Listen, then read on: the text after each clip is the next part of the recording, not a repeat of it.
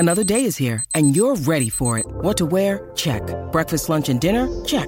Planning for what's next and how to save for it? That's where Bank of America can help. For your financial to-dos, Bank of America has experts ready to help get you closer to your goals. Get started at one of our local financial centers or 24/7 in our mobile banking app. Find a location near you at bankofamerica.com/talktous. What would you like the power to do?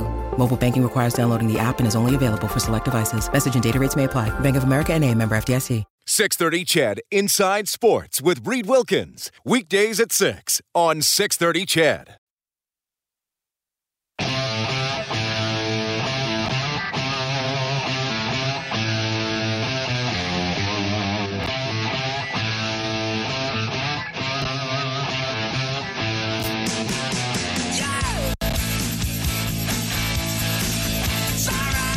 Duchesne has his 40th. Philip Forsberg has his 39th. Andrew Mangiapane has his 33rd. And the Predators lead the Flames 2-1 with just over 3 minutes left in the second period. Early in the third, Panthers and Islanders tied 1-1. The Rangers have shut out the Jets 3-0. Ryan Strome scored twice. He has 19 on the season. Late in the third, Detroit up 4-3 against Tampa Bay. Also late in the third, Wild leading the Habs 2-0, and the Maple Leafs lead the Flyers 4-2. 4 minutes left. Boston leading St. Louis 2-1. It is the Kings and the Ducks coming up later, the Blue Jackets and the Sharks coming up later, and also in half an hour, the Canucks will take on the Senators. And it has been quite a dramatic season for the Vancouver Canucks. They are still not yet out of it. They're not in command, but they're not yet out of it. They've won 6 in a row. And to discuss more, former goaltender for the Canucks, now an analyst for the team on Sportsnet, it is John Garrett checking in. John, good to have you on the show. How are you doing? I'm good. The Canucks are on a roll again. It might be too little too late, but they're on a roll again. They've won 6 in a row. So things are good in Canuckland. Well, what a journey for them. Eh? I remember talking to Matt Sakaris when they made the coaching change. And Matt said, well, they're going to have to go about 20 games over 500 under Boudreau to make the playoffs. They might do it. I don't know if they'll get them in, but they might do it. I know. They were first 46 points. They got 16. So they were so far behind. And when Bruce took over, they got hot and a different attitude. And Thatcher Demko just caught fire, and he's been good all year. But I mean, he's been lights out. So you get great goaltending, and your star players start to play like stars. I remember the start of the season, Elias Pettersson wasn't very good, and since Bruce has taken over, he's more than a point a game guy. And Bo Horvat has got 30 goals now, and JT Miller is in the top 10 in the league in scoring. So you add all those things together, and the Canucks are. At least they say, yes, we have a chance. It's the Dumb and Dumber movie. I think it's Jim Carrey. Yeah. You mean I have a chance? Yes, you have a chance. Well, better than being where some other teams are in the standings for sure. So in your mind, and you've been around that team a long time, and with this current set of players, and obviously when Travis Green was coaching, what's Boudreau's biggest impact? Just general change in the freedom and the attitude around the team, the preconception.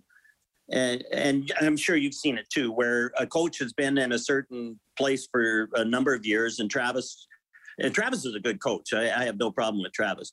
But he had been here a long time. The players, same players. He had notions of what they could do, what they couldn't do. And so when Bruce came in, and it's unlike Philadelphia, unlike Winnipeg, places where they just promoted the assistant coach. And you look at Winnipeg and you look at Philadelphia, and they didn't really, they had a little bit of a bump, but didn't really take off. And here in Vancouver, not only did they change the coach and bring in somebody completely new, but they changed the general manager too. And so I think the players realized, okay, we've got a clean slate here. We can start over, and they did. And Elias Pettersson never killed a penalty for Travis Green, and he started to kill penalties. Quinn Hughes, same situation.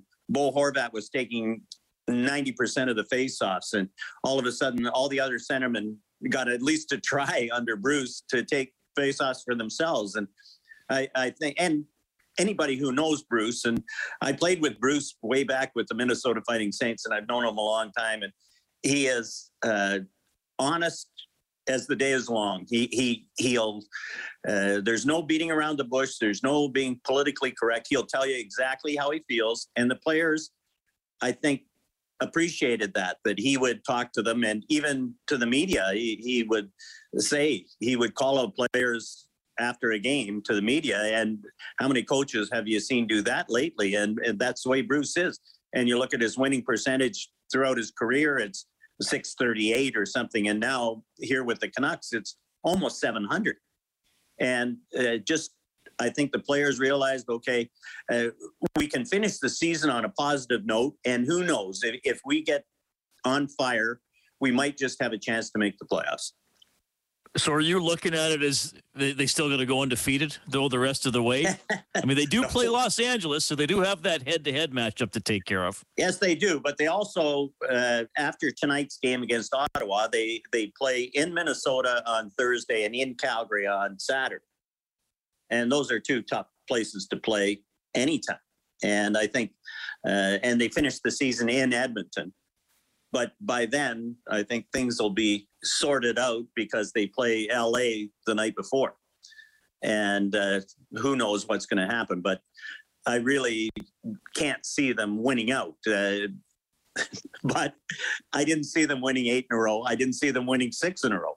And they won in some tough places. They played head-to-head with Vegas, and they beat them twice. And those are the two games that I thought, okay, Vegas is going to show, and Pacioretty came back, and Vegas looked like they were starting to play a little better, and the Canucks beat them. Dallas comes in.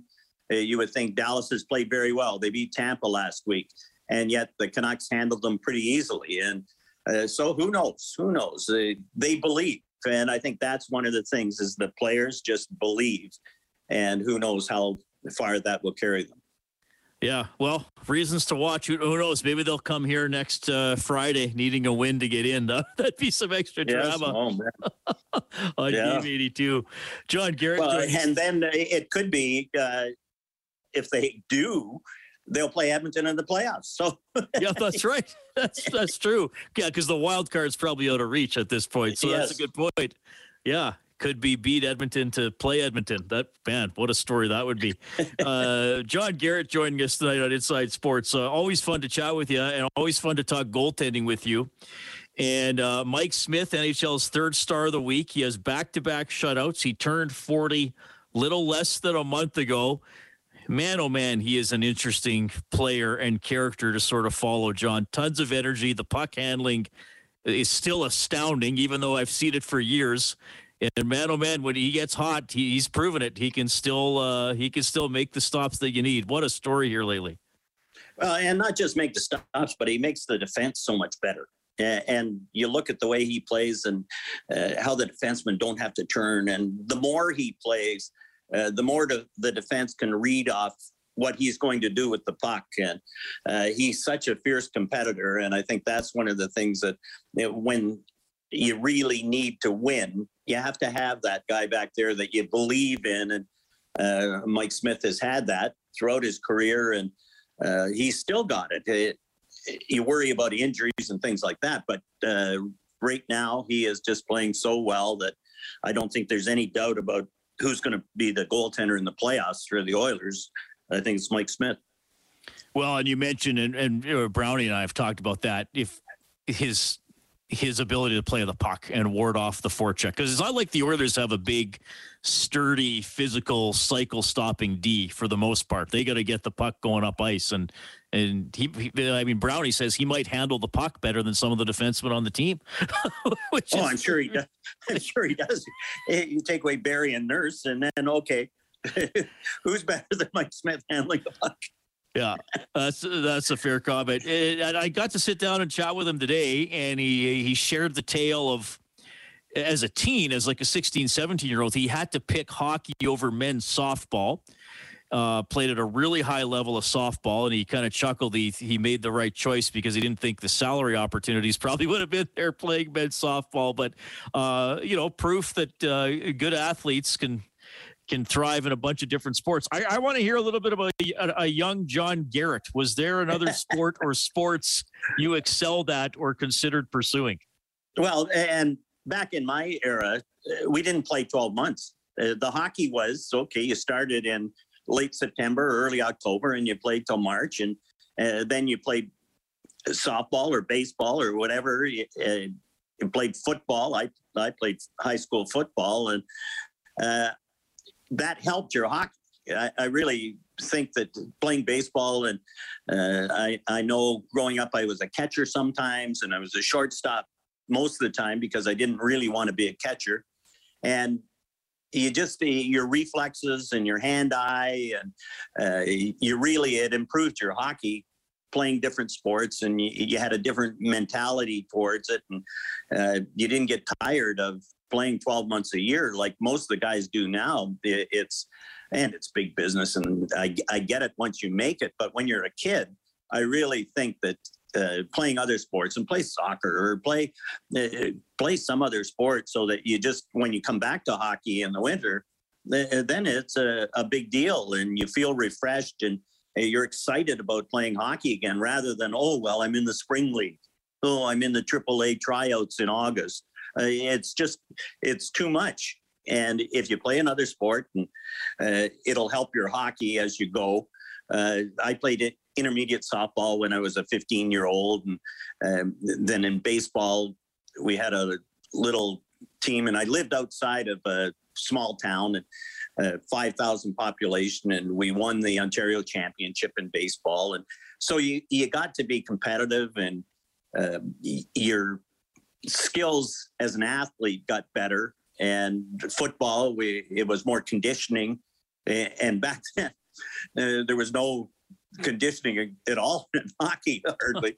And so the football actually got me in shape for hockey. And it was fun, and you only played a few games, but very, very competitive and very physical. And I think that variety of sport really helps. And Mike talking about playing softball, it's the guys, how far away in softball? 45 feet away, and they're throwing 90 miles an hour, and your reflexes have to be good to get any hits. And I really think that it helps any athlete to be able to play more than one sport and enjoy playing it. And you look at guys hockey guys now, golf is one of the things, but a lot of them play tennis. And you look at tennis as a sport where, good conditioning plus reflexes, and you have to be quick, and you have to be in shape, and all those things. And a lot of guys now are really good tennis players.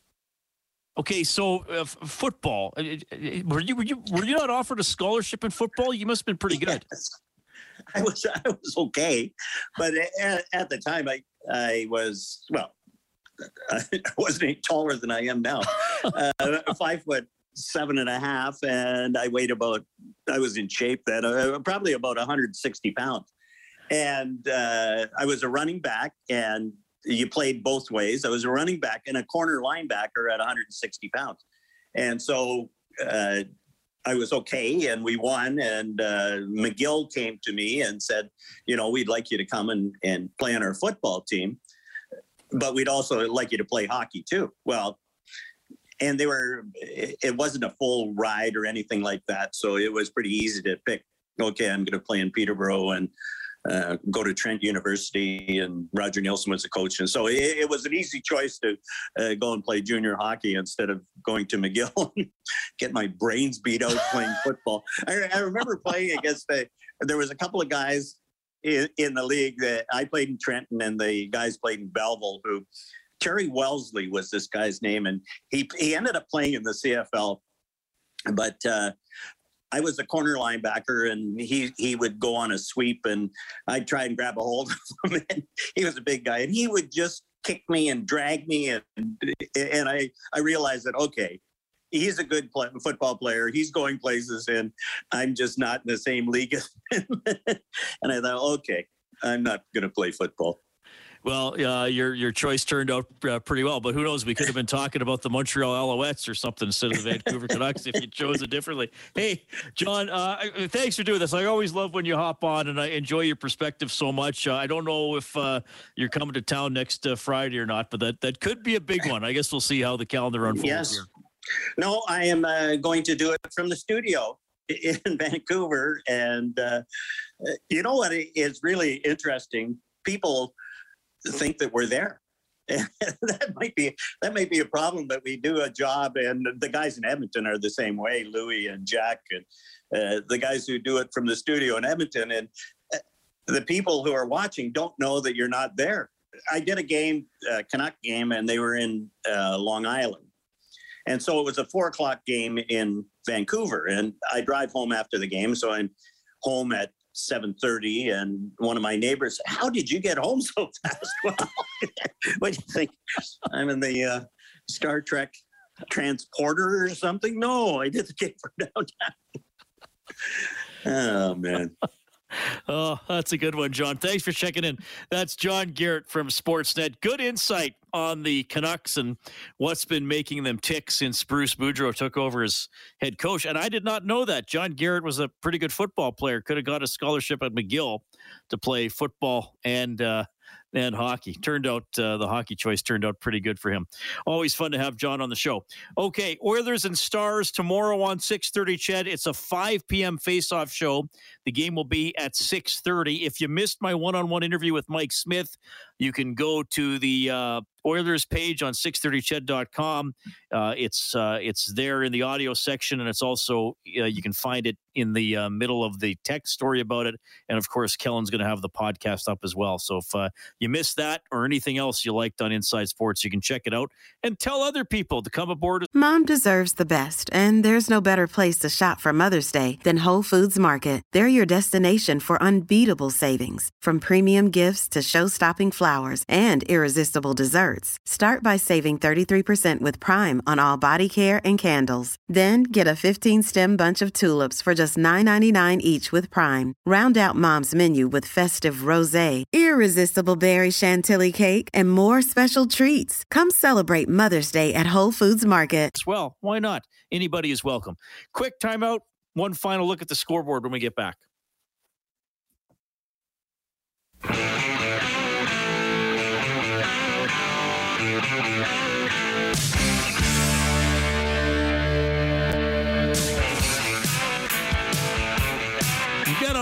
Gotta love the leopard.